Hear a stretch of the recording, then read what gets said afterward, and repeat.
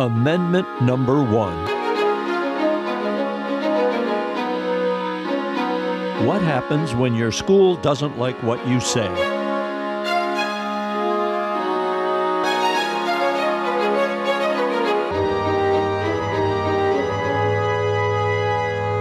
Today we discuss cheerleader Brandy Levy's victory in the Supreme Court.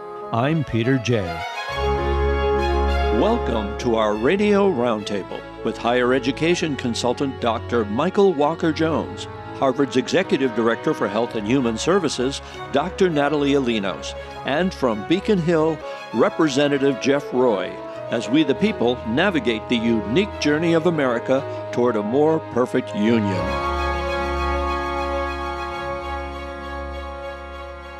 Welcome to A More Perfect Union. I'm Peter J. With me, as always, Representative Jeff Roy, Dr. Natalie Alinos, and, of course, Dr. Michael Walker-Jones. Hello, people. We have a great topic today. We are going to talk about teenagers and the First Amendment. Okay, I'm leaving right now. And the school. Wait, come back. Wait, Jeff. It's an interesting case. As we're recording this on a Thursday, only the day before, yesterday, the Supreme Court handed down a decision regarding the case involving Brandy Levy in a free speech case over Snapchat. Now, obviously, this got a lot of notoriety, and it's yet another parsing in our modern age with the internet about what exactly are the bounds of free speech, who controls free speech, what is appropriate and inappropriate. As a sidebar, it's interesting to talk about what we try to teach our kids about being on the internet and their internet personas and how they present themselves. And down the road, what all of that means in terms of their futures and careers. That said, I think we can dive right into it. I thought that the Supreme Court called it right. It was an 8-1 call, so there's very little to say, well, boy, that was a close one. And so let's talk about why the Supreme Court did not think it was a close one. Well, I want to chime in because I absolutely am fascinated by this case and this particular topic. And it was the first time in about 50 years that the Supreme Court has weighed in favor of student free speech. And it brought me back to Mary Beth Tinker, who was wearing a black armband to her 8th grade class in 1965. And, that was the first statement that school children had a right to free speech and that their right to free speech did not end at the schoolhouse gate. And as I was thinking of that and this particular case, I said, wow. I said, we have Michael Walker-Jones, who's been an educator and in education all of his life. We have Natalia here today, who's a parent of school-age children, who's involved in public health and the impacts on children. We have you, Peter, who is one who's in the business of publishing speech and giving a platform and a forum for people to speak. And making sure we stay within the FCC law regarding saying. Yes, you do. You do that very well. And you're going to see that we can't use some of the words from that case today. And I'm a lawyer and a legislator, and I think we've got a good ensemble here today to talk about this. But why don't I talk about what happened? So Brandy Levy was in high school and had tried out for the varsity cheerleading squad. And she did not make the varsity cheerleading squad. And they felt that she needed an additional year on the JV team and that they would let her be in JV but not varsity. And she was particularly nonplussed by the fact that there was a freshman who made the varsity squad and she didn't. So as the court said, Brandy did not accept the coach's decision with good grace. She was miffed. She was upset. And that weekend, she and a friend visited the Cocoa Hut. I don't know how many of you have been to the Cocoa Hut. It's a convenience store in her area. And she used her cell phone to post photos on Snapchat. Now, Snapchat is a type of application that lets you post pictures and videos, and it only lasts for about 24 hours, and then it disappears. And in the first image that she posted on Snapchat, she and her friend with middle fingers raised and giving a great sign of support and number oneness, enumerated several curse words about school, softball, cheering, and everything. So she covered all grounds. And then the second one, she wrote, it was a little cleaner, but expressed her dissatisfaction. It says, "Love how me and another student get told we need a year of JV before we make varsity, but that doesn't matter to anyone else." And that's referring to that other freshman. So it wasn't graceful. But the question was, and this was something that occurred at the Cocoa Hut, not at the school. So it was off-campus speech. And, apparently one of her friends used her technology to take pictures of the Snapchat. So it was preserved and showed the pictures to her mother.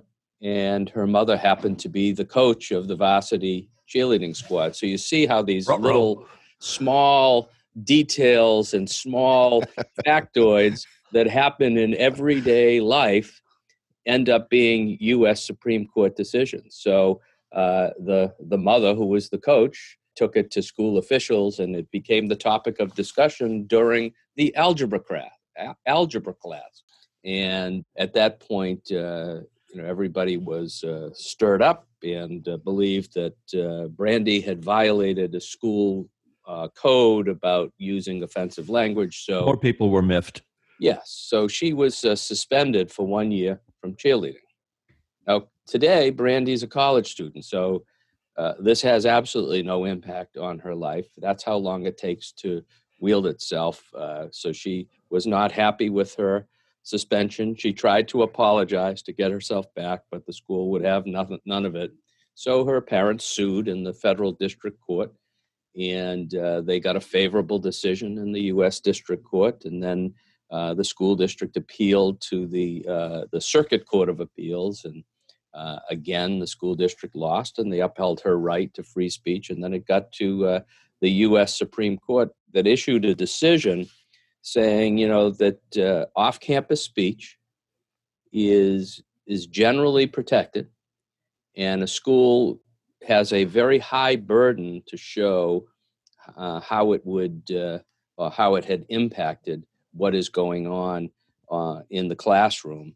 And, they didn't set any general rules that are instructive moving forward. They kind of tailored the decision to this particular case and said, the facts and circumstances of this case do not rise to the level where the school district should have a right to impose discipline on speech. But, we're going to leave it for another set of circumstances to determine just how far that all goes. That's the only concerning thing about the decision. It doesn't give us some hard and fast rules. But, it upholds free speech, and it says it emphatically that, as much, and I want to share one line as I wrap up. It says that America's public schools are the nurseries of democracy. Representative democracy only works if we protect the marketplace of ideas. This free exchange facilitates an informed public opinion, which, when transmitted to lawmakers, helps produce laws that reflect the people's will. And that protection must include the protection of unpopular ideas, for popular ideas have less need for protection. And thus, schools have a strong interest in ensuring that future generations understand the workings and practice of the well-known aphorism, "I disapprove of what you say, but I will defend to the death your right to say it." And I think that's a very good lesson to impart on our students and teachers and administrators in the classrooms. And Jeff, I have a question. is this about free speech or is it about where she said it? I am confused about the geography piece because that seems to be something that people have highlighted. Had she said it had she recorded it in the bathroom or the locker room of the gym on campus during school hours, would the outcome have been different? Because what you just quoted was about free speech and respecting ideas, but it seems to be that something about the location was key here. So can you explain that? I mean, the location and the geography of this was very important. And they used the doctrine of in loco parentis,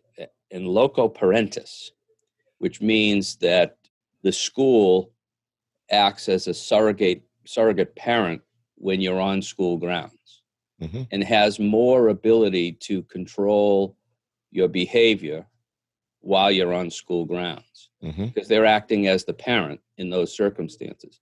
But geographically, when you're off school grounds, they want to leave the policing of this type of behavior to the parents, who are more closely connected to what happens off school grounds. So geography is an important part of this, even though it is a free speech case, because the geography aspect gives less of a compelling interest by the school to intervene because it didn't happen on school grounds.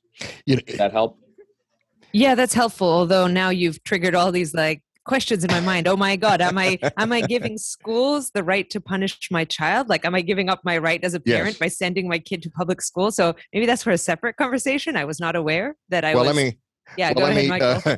Well, as an educator, let me answer both of those for you. Yes and yes. Well, okay, that's clear. Okay. let me write that down. Yes. We'll see you all next week. Okay. Bye-bye now. Yes, as a parent, when you send your child to school, and in loco parentis is something actually that's taught in undergraduate school for aspiring teachers, because it comes with a huge level of responsibility. And part of that responsibility, and don't forget that in the majority of almost every single instance, all children who go to, or all students who attend school from high school to preschool, are minors. So in loco parentis was established as a means of, as Jeff points out, declaring that the school acts as the parent when you're on their school grounds in almost every single prospect or perspective. That includes punishment. Now, the courts over the years, and let me just throw this in real quick just to make sure that when I say punishment, the courts have been clear to set boundaries regarding that punishment.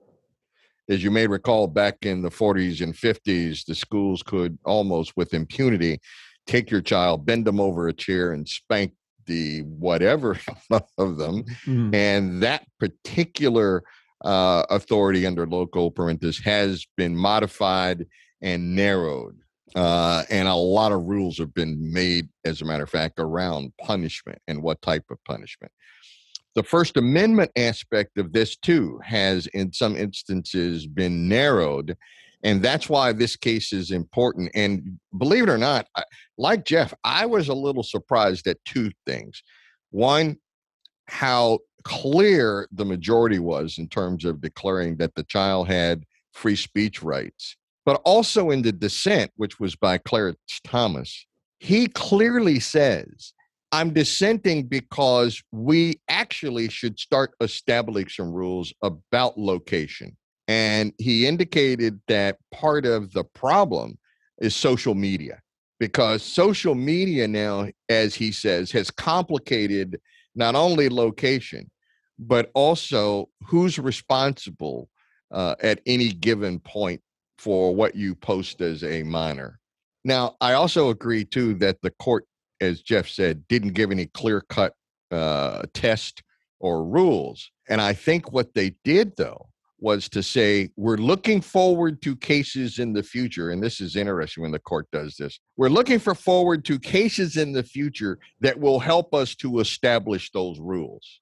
So, albeit it was a very narrow decision, they have signaled that, hey, kids, keep bringing these cases up here so we can tell you what rights you have and what rights you don't have.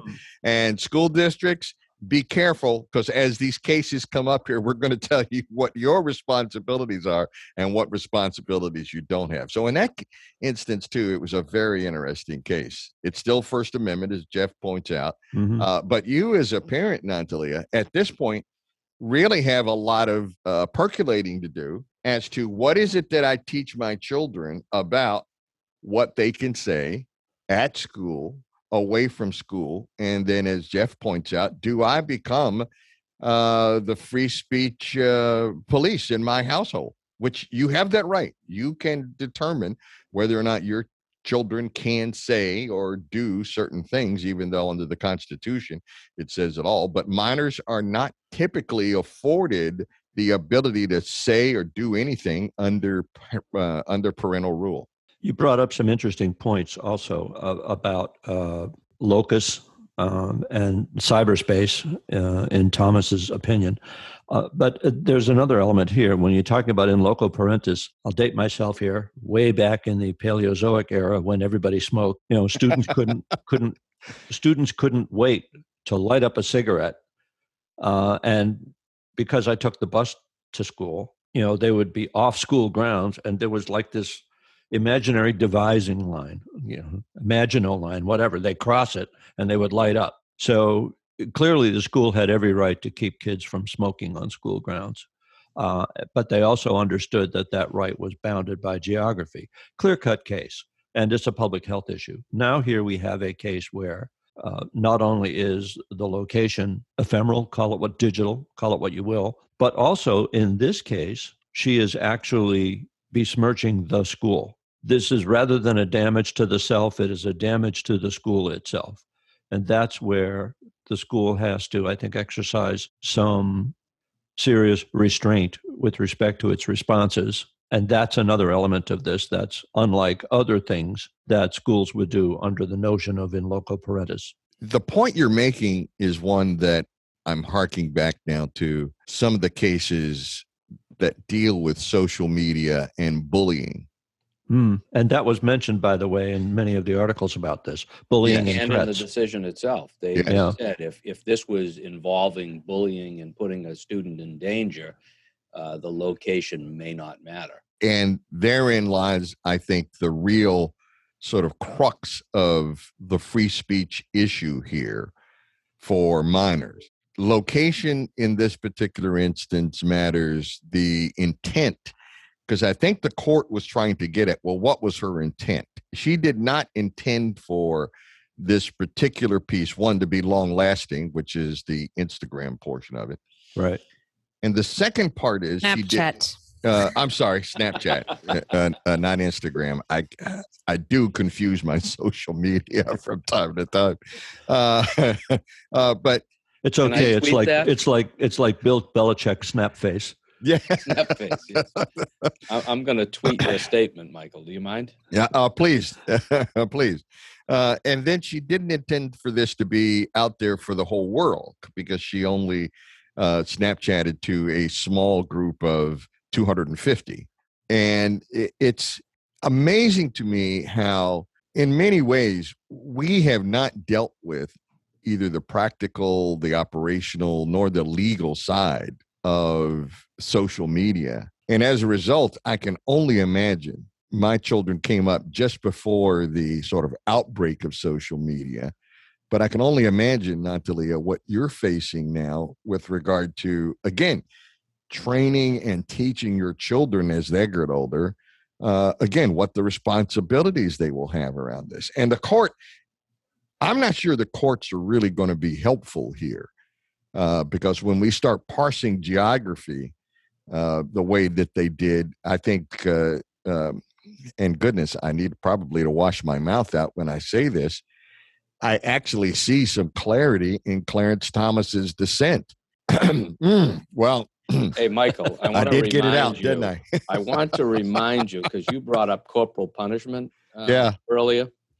There is a dissent from a prior case that was written by Justice Thomas where he called for the return of corporal punishment. So Yes, I don't be remember so that. enamored with his writings. There's something a bit off kilter. You You're know, right, Jeff. I You're right. Yeah, I do want to offer some solace to Natalia if you think you're sending your kids to a place where they do not have protected speech, and that's where I think it's important. Let's talk a little bit about Mary Beth Tinker and her black armband that she wore to her 8th grade classes at Warren Harding Junior High School in Des Moines, Iowa. And, 1965 is the context, and the country was engaged in an unpopular war. And she wore this black armband to school as a symbol of mourning for those who were dying in the Vietnam War, and expressed support for a truce and a ceasefire.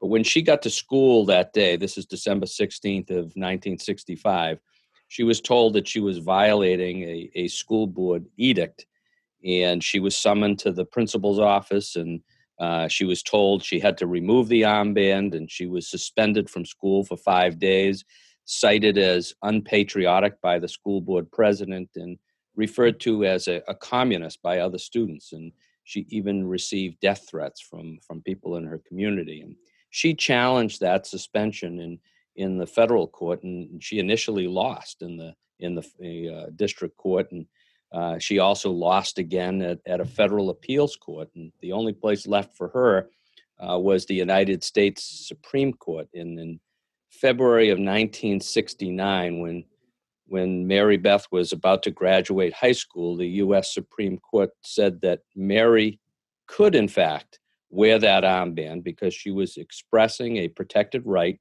under the First Amendment to the Constitution. And that's where the famous phrase that public school students do not shed their constitutional rights to freedom of speech or expression at the schoolhouse gate. And it's a very important decision, and it has stood the test of time. And so kids do have a right of free speech when they go there. But in the case of Brandy Levy, say she had stood up in a classroom and used those expletives towards the school, towards the teacher, towards the cheerleading coach, that would be a violation of a school rule, and I think she'd be appropriately disciplined because she was disruptive in the classroom. And that's a whole different set of circumstances, as Michael had pointed out, with the Snapchat that's intended to go away very quickly. So yeah, there's a lot of cases that test the limits. I was on the school committee in Franklin in the early 2000s, and social media was becoming much more prevalent, and we were grappling with these issues on a day-to-day basis and trying to develop a policy for how we would handle speech that occurred in social media, which was typically off campus, and how does that impact what's going on in the classroom. And I do recall the very difficult balancing act that we went through, and there was a lot of talk about, this is important that kids understand the marketplace of ideas, and that they understand that they do have a right to speak, but there are some consequences that they also should understand when they do raise their voice or speak poorly and without grace and without dignity. That aphorism there, I may not agree with what you say, but I'll defend to my death your right to say it. It's a struggle to find what's appropriate in there. And I've handled some free speech cases in my career that have involved some very unpopular things that people have said, and I don't necessarily agree with what they said, but my God, I want them to have that ability to say it, so that we have free expression going around. And as much as I hate some of the things I hear in today's public discourse, I still would protect the right of people to say it, because you know what? that's what helps us arrive to better decisions. There's a great phrase, an aphorism that I like. I heard it about 10 years ago. It is attributed to a person named Sai Baba, and it is simply, when you speak, is it kind? Is it necessary? Or does it improve upon the silence? And I would hold up that notion as a guiding principle to 13-year-olds and up who are just entering into the internet world and trying to find their way through it and not necessarily thinking clearly what they're saying. The social media platforms have really had a hands-off approach with all of this, and they say, hey, not us, not our job. But I would love them to explore some middle ground. Just as there is software that can automatically analyze the 252 bad words that people can say in the English language for deletion, it would be interesting to comb the inbound text that somebody wants to post and not delete, not censor, not edit, not do anything, but just as you hit send, say, is this something you really want to say? And then, 5 seconds later, that little message goes away. And you either affirm, yeah, I really mean it, or maybe I want to rethink it. It doesn't disrupt anybody's right to speak, but it gives them pause to reflect. And I think social media would go a long way with just having that pause to reflect function in cases where things might be extremely controversial or flagged as fundamentally untruths, call them what you will. But social media, unfortunately, has given all of us the opportunity to let our darker angels run free because we feel anonymous, we feel invulnerable, we feel like there are no consequences. And, some people experience the consequences the hard way. Some don't care, call it what you will. But I just think that some type of, moderation, mediation that doesn't impinge upon people's right to say what they want to say would be a nice feature built into social media platforms. I've mused about this for a long time. Like, could you crowdsource the opinion? And even that is difficult. In other words, if people had an opportunity to upvote or downvote what you were saying, but at some cost to themselves if they downvoted it, if they really felt passionate about you or off the rails, it presents armies of downvoters of people who want to attack you. And suddenly you have political parties engaged in that kind of warring effort with fake accounts. So I know I'm getting a little obscure here, but trying to find a solution for the platforms is really, really difficult. So I understand the fact that it's almost a third rail issue that they've wanted to stay away from. It's a tough call, but that's where we are.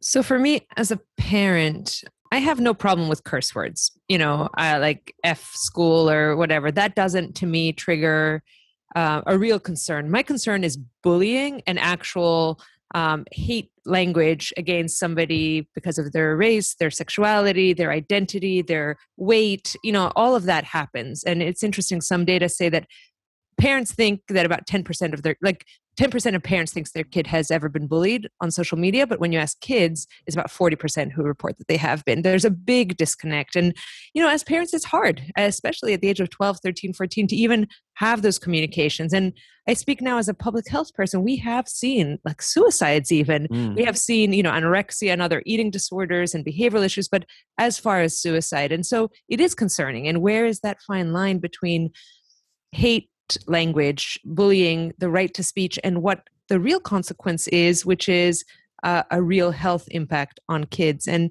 it troubles me. So I don't know. I mean, I have a hard time, Pete, because in terms of if it was just identifying, the F word, for example, I don't care. And, I have an 8-year-old and I didn't know she knew the word, but she was running and stubbed her toe and said, F. And I'm like, oh my gosh. And then I laughed. I said, that is the appropriate use of the word. I don't want you using it, but that is the appropriate use of the word. Of you. Oh my goodness. And, she's never used it before, but it was I stubbed my toe and then she yelled that. And I was like, okay, that's pretty funny that my 8-year-old knows the word. Did she get but I've that never from heard you? her. She must have gotten it from me. I must have Nice. I haven't use heard you good use it on language the most show. of the time, but maybe if I fall or stub my toe or do something like that, I probably have some profanity there. But I feel like appropriate use of profanity is appropriate. But if it's directed at and directed at, systems or schools or, McDonald's or something like that, I don't have a problem with. You're not. But if it's directed at an individual, I do. And that's where I actually think that line between free speech and hate speech, I find that Europe and other countries that are more kind of, you're not going to speak about a religious group or an ethnic minority in these terms. I feel a little bit more, having grown up in Europe, a little bit more affinity to that. And so I know, Jeff, you said you have defended people who you've disagreed with. I don't know if I could defend someone who said something so hateful to a group who I feel like is already oppressed by our system.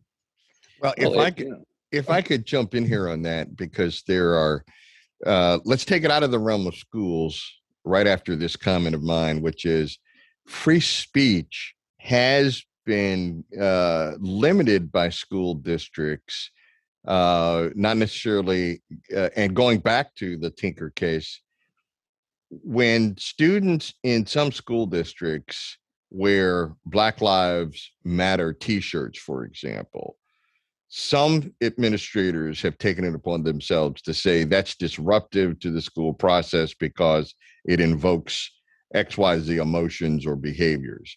And they've said to those students, take those shirts off or turn them inside out. And similarly, with other kinds of expressive t-shirts, administrators have, and teachers, I don't mean administrators alone, but school officials have taken it upon themselves to censor that speech on the part of students who wear those expressive t-shirts. But let's move outside of the school with almost the same set of instances and facts. And let me show you how the court deals with this. Let's say that I am an employee of the ABC, Acme, internet or IT company. And while I'm at the bar, I start texting things that disparage ABC IT company. And not only that, but I then start to tell my friends how bad that company is. And then when I go to a meeting of town council, I say to town council, this company is so bad. Here's what they've been doing. And I disparage the company publicly there. When I go to work the next day and the company says to me, Michael, you've disparaged this company. We don't accept that. You're fired. Most folks don't know that your free speech limitations, you can say all you want. You can go and express all of that. But your employer has the ability to say, well, we don't like that speech from you as an employee. Let me bring it home even a little closer. There were a number of people whose pictures were portrayed when they stormed the Capitol building on January 6th. And they were surprised when they got back to their towns and tried to go to work that people had seen them. And their employer said, nope, we don't want people who demonstrate like that and disparage this company, so you're fired. And having worked in a union environment, I must tell you that almost in every single one of those situations where we were defending a person who disparaged their employer publicly and without any kind of provocation, without a redress of grievance, and the employer terminated them, we lost those cases. Even though the employee kept screaming at us as their representatives, but don't I have a free speech right? And we would have to tell them, yes, you do. But your employer does not have the obligation to keep employing you when you use speech that disparages even the employer, or you have actions that reflect poorly upon the company. And that's because the First Amendment says that Congress shall make no law abridging the freedom of speech. And that's the government. The government can't infringe on your free speech. But that doesn't require a private entity, your employer, to, they can infringe your right to speak. I mean, we see it in the way professional athletes are treated in terms of what they can say and what they can do when they're wearing the uniform of a particular team. Absolutely. It's amazing. One of the things I want to just touch upon, and I know that Natalia was intimating towards this, is we ought to consider what the impact of all of this is on the student, him or herself. And I think of what courage and the courage of the convictions that it takes for a 13-year-old or a 15-year-old to stand up for themselves in the context of the free speech. And for this segment, I want to talk about Ellery Shemp. And Ellery Shemp was a student in a high school in Pennsylvania who, at the time, and we're talking 1958, 56, somewhere in the late 50s, where he was required every day when he went to school, he was required to read from the Bible before the start of the school day.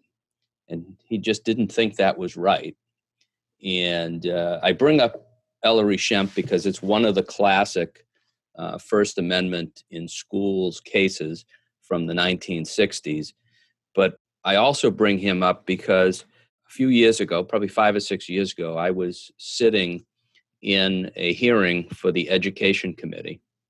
And hundreds of bills are filed involving education in Massachusetts, and someone had filed a bill requiring Bible readings in schools in Massachusetts, and this is like 2014, 2015. I couldn't believe that somebody would file that bill, but as we know, anybody has a right to file a bill, and every bill is entitled to a hearing. But on that particular day, I was sitting as part of the Education Committee, and an old man in his 70s with gray hair came up to the microphone to testify, and he began by saying, "Hello, my name is Ellery Shemp, and I'm here to testify in opposition to the requirement of Bibles in schools." Immediately my radar went off, and as soon as he was done speaking, he didn't identify him as the lead plaintiff in this particular case, but I recognize that name because Ellery Shemp is not a common name. So I saw him walk out of the hearing room. I chased him down the hallway, and I said, Sir, are you the Ellery Shemp who was the plaintiff in the Shemp versus Abington School District case? And he said, I am. I said, that was a case in a Pennsylvania high school. And I said, what are you doing here in Massachusetts? And he told me how he had moved to Massachusetts. And I said, would you get together for coffee with me and talk to me about what you went through in your experience with that? And we did have that coffee. And I just want to share with you the letter that he wrote that got this all going, because he had a scrapbook that he had kept with all of the things that he had done with that case. And he ended up winning that case, and the U.S. Supreme Court said that requiring students to read from the Bible was an infringement of their First Amendment rights. But the letter he wrote was to the American Civil Liberties Union, and he said, "Gentlemen, as a student in my junior year at Abington Senior High School, I would very greatly appreciate any information that you might send regarding possible union action and or aid in testing the constitutionality of Pennsylvania law, which arbitrarily and seemingly righteously and unconstitutionally compels the Bible to be read in our public school system. I thank you for any help you might offer in freeing American youth in Pennsylvania from this gross violation of their religious rights as guaranteed in the First and Foremost Amendment in our United States Constitution. Sincerely yours, Ellery Shemp." And he enclosed a $10 bill to help pay for any costs. And, the Civil Liberties Union took on his case, took it through the federal court system, and got it to the United States Supreme Court. And, he was victorious in that case. And he also shared with me all of the fan mail that his family had received. He also shared with me the hate mail that his family had received and the death wishes that his family had received. And they ended up having to move out of that house because so many people had come to it. And I just said to him, I said, Ellery, I said, you are one of the most courageous people I have ever met. And it's just an honor to sit in a room with you. And I gave him a citation from the House of Representatives for upholding the courage of his convictions. And this is something that he has lived with his entire life. And I didn't want this show to go on without considering what impact it has. Mary Beth Tinker, forever known for wearing that black armband, and Brandy Levy will forever be known. And she's a college student today. And these are legacies that they have, taken on at such an early age. But they have ordinary events that have absolutely transformed the law of our nation and how we view particular transactions. And I just thought I would share that and would love to hear your reaction. Some people are born to greatness. Some people have greatness thrust upon them. There you go. And with that comes the burden of greatness. That's a remarkable story, and I'm so pleased. And it's one of the things that I will say to our listeners that intrigues me every week when we get together, because collectively, some of our experiences demonstrate the resilience of our people, and the courage of our people, and the effort that all of us, sometimes, I think, Pete, as you said, we have the issues thrust upon us, but we challenge and meet them with courage. Exactly. And I am just amazed some of the people that I run into on all kinds of topics. But this is one of the things that I enjoy about this program. And I hope that there's a possibility that for our listeners, Jeff, you might be able to, if possible, if he gave you permission, to make a copy and post his letter along with this program so people can see his original hand. I mean, that's a high school student who's writing this, and the eloquency of it, just the way it's written. But the underpinning of the courage, too, is just amazing. Yeah, for a kid, it just amazed me. And I was so thrilled in meeting him. I have a book called The Courts, Kids, and the Constitution. And his case is one of the chapters in the book. And I brought it with me, and I said, would you please autograph this book for me? He was only too happy to do it. I'm hoping he's still around. Perhaps we could bring him on to our show, and he can talk from his own experience. Exactly. I also just want to harken back to another point you brought up, Jeff, about sports figures and whatnot. Rewinding to a time slightly before Black Lives Matter, when Colin Kaepernick took a knee. I remember a few days later, I was, at a small dinner gathering with friends. One of the attorneys, prominent, decided to speak about this, and he goes, fine, he's protesting, but my God, this is football.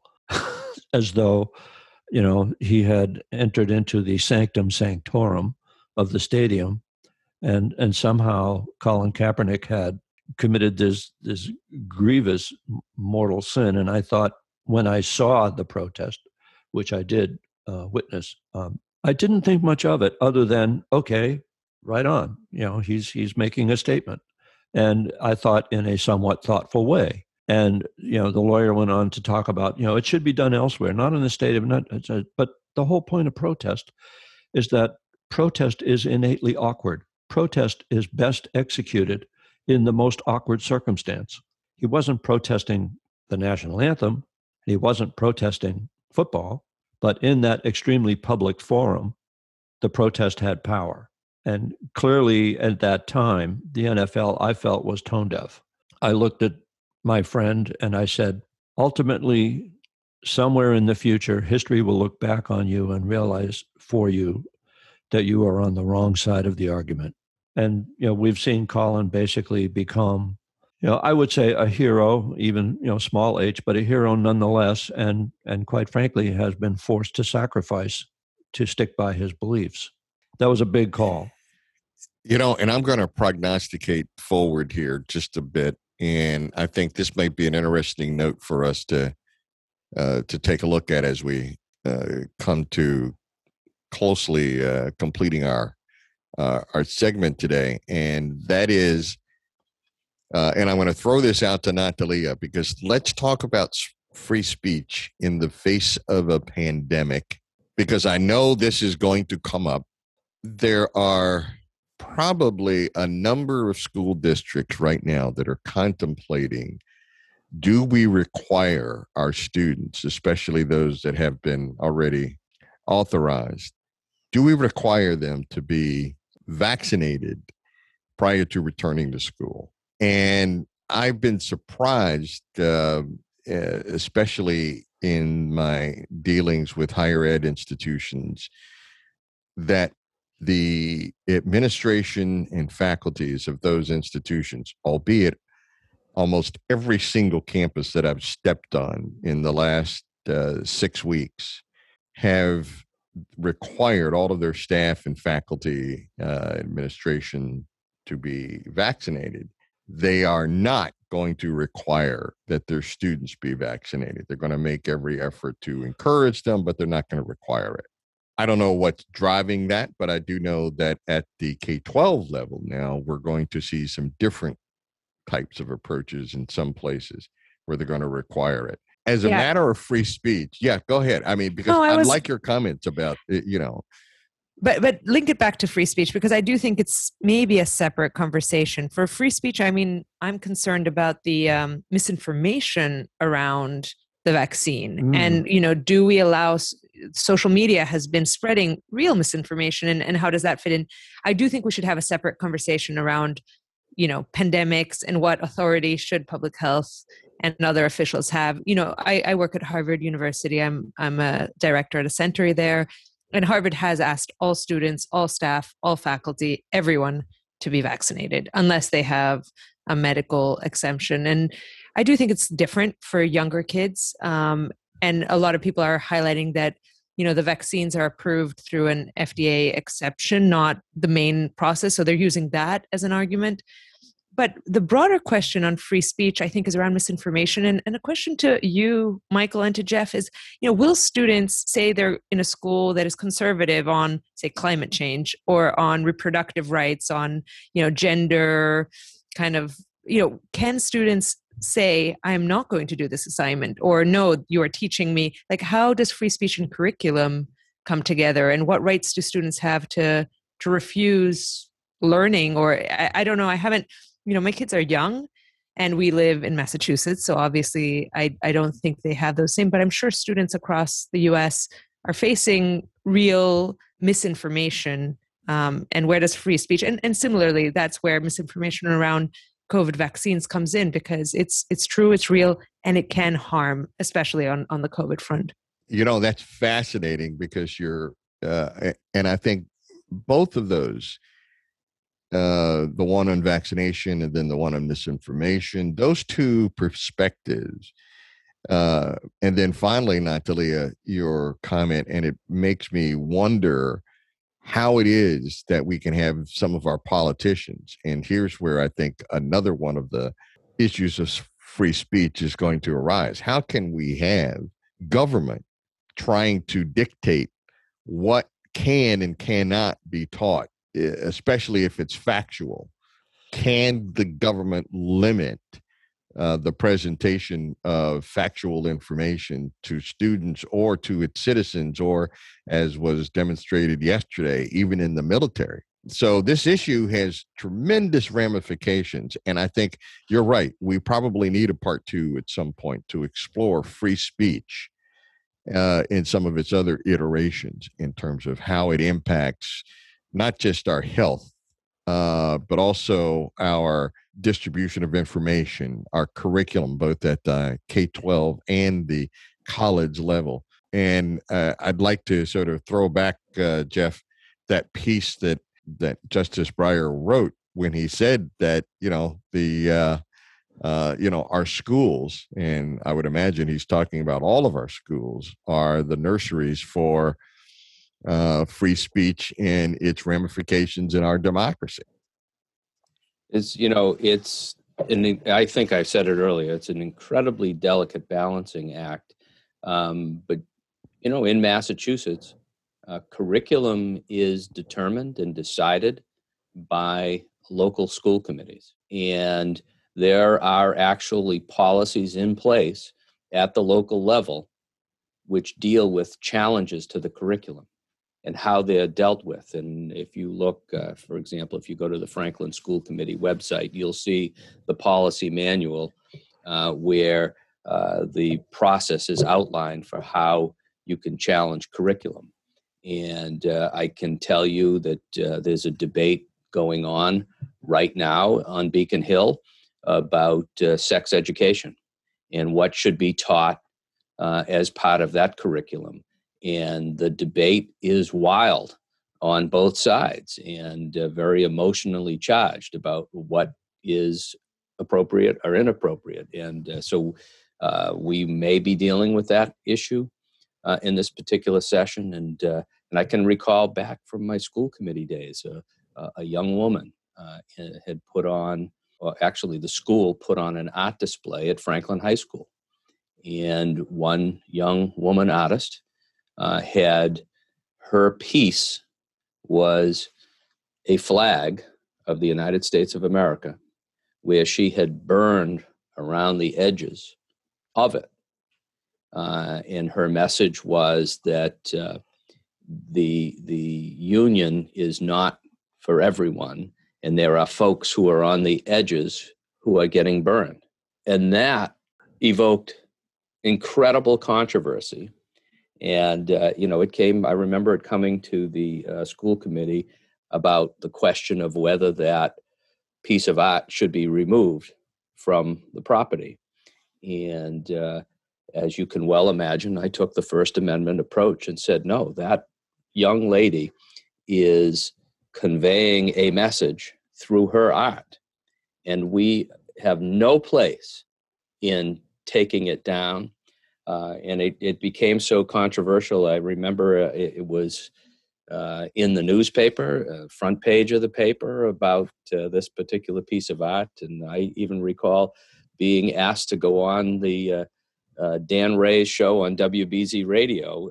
And he was, verbally assaulting me, saying, how can you uphold, this type of art? And I said, it's free speech. It's First Amendment. It's conveying a message. What lesson are we going to give to our kids if we don't give them the ability to say what's on their mind? We may be offended by what we see, but you know something? She's delivering a message. She's telling how she feels, and she's portraying it through a piece of art. And I cannot think of taking that piece of art down. Wasn't a popular decision, but I think that student felt supported. And I went so far as to arrange a meeting between the most vocal opponent of that piece of art and the student herself, attempting to put them into the same room and talk to one another about how they feel and how that piece of art makes each other feel. The conversation didn't take place. We had them both in separate rooms, and we went back like mediators, delivering the message. But that was a remarkable lesson for me in the First Amendment, and I think a remarkable lesson for the community as well. I'm going to sort of sum up here with one last provocative question as we wrap up our show today. Earlier in the program, you mentioned that the school might look at a Black Lives Matter t-shirt and say, turn it inside out, which gets us to the question, what kind of offense would someone take to the phrase calb civile sredam when the print comes through in reverse? I have to put the unaskable questions out there. because that's part of my job. Oh, what an image. It only makes sense in the mirror. Yes, indeed. So for our panel, for Representative Jeff Roy, Dr. Natalie Alinos, Dr. Michael Walker-Jones, I am Peter Jay. Thank you for joining us today on our insightful discussion on the First Amendment. And I look forward to you having join us again next week. And until then, if you have a thought, we'd love to hear it. You can contact us at info@franklin.tv. That's info@franklin.tv. We'd love to share your opinion with everyone else. Thank you for listening. This is Franklin Public Radio.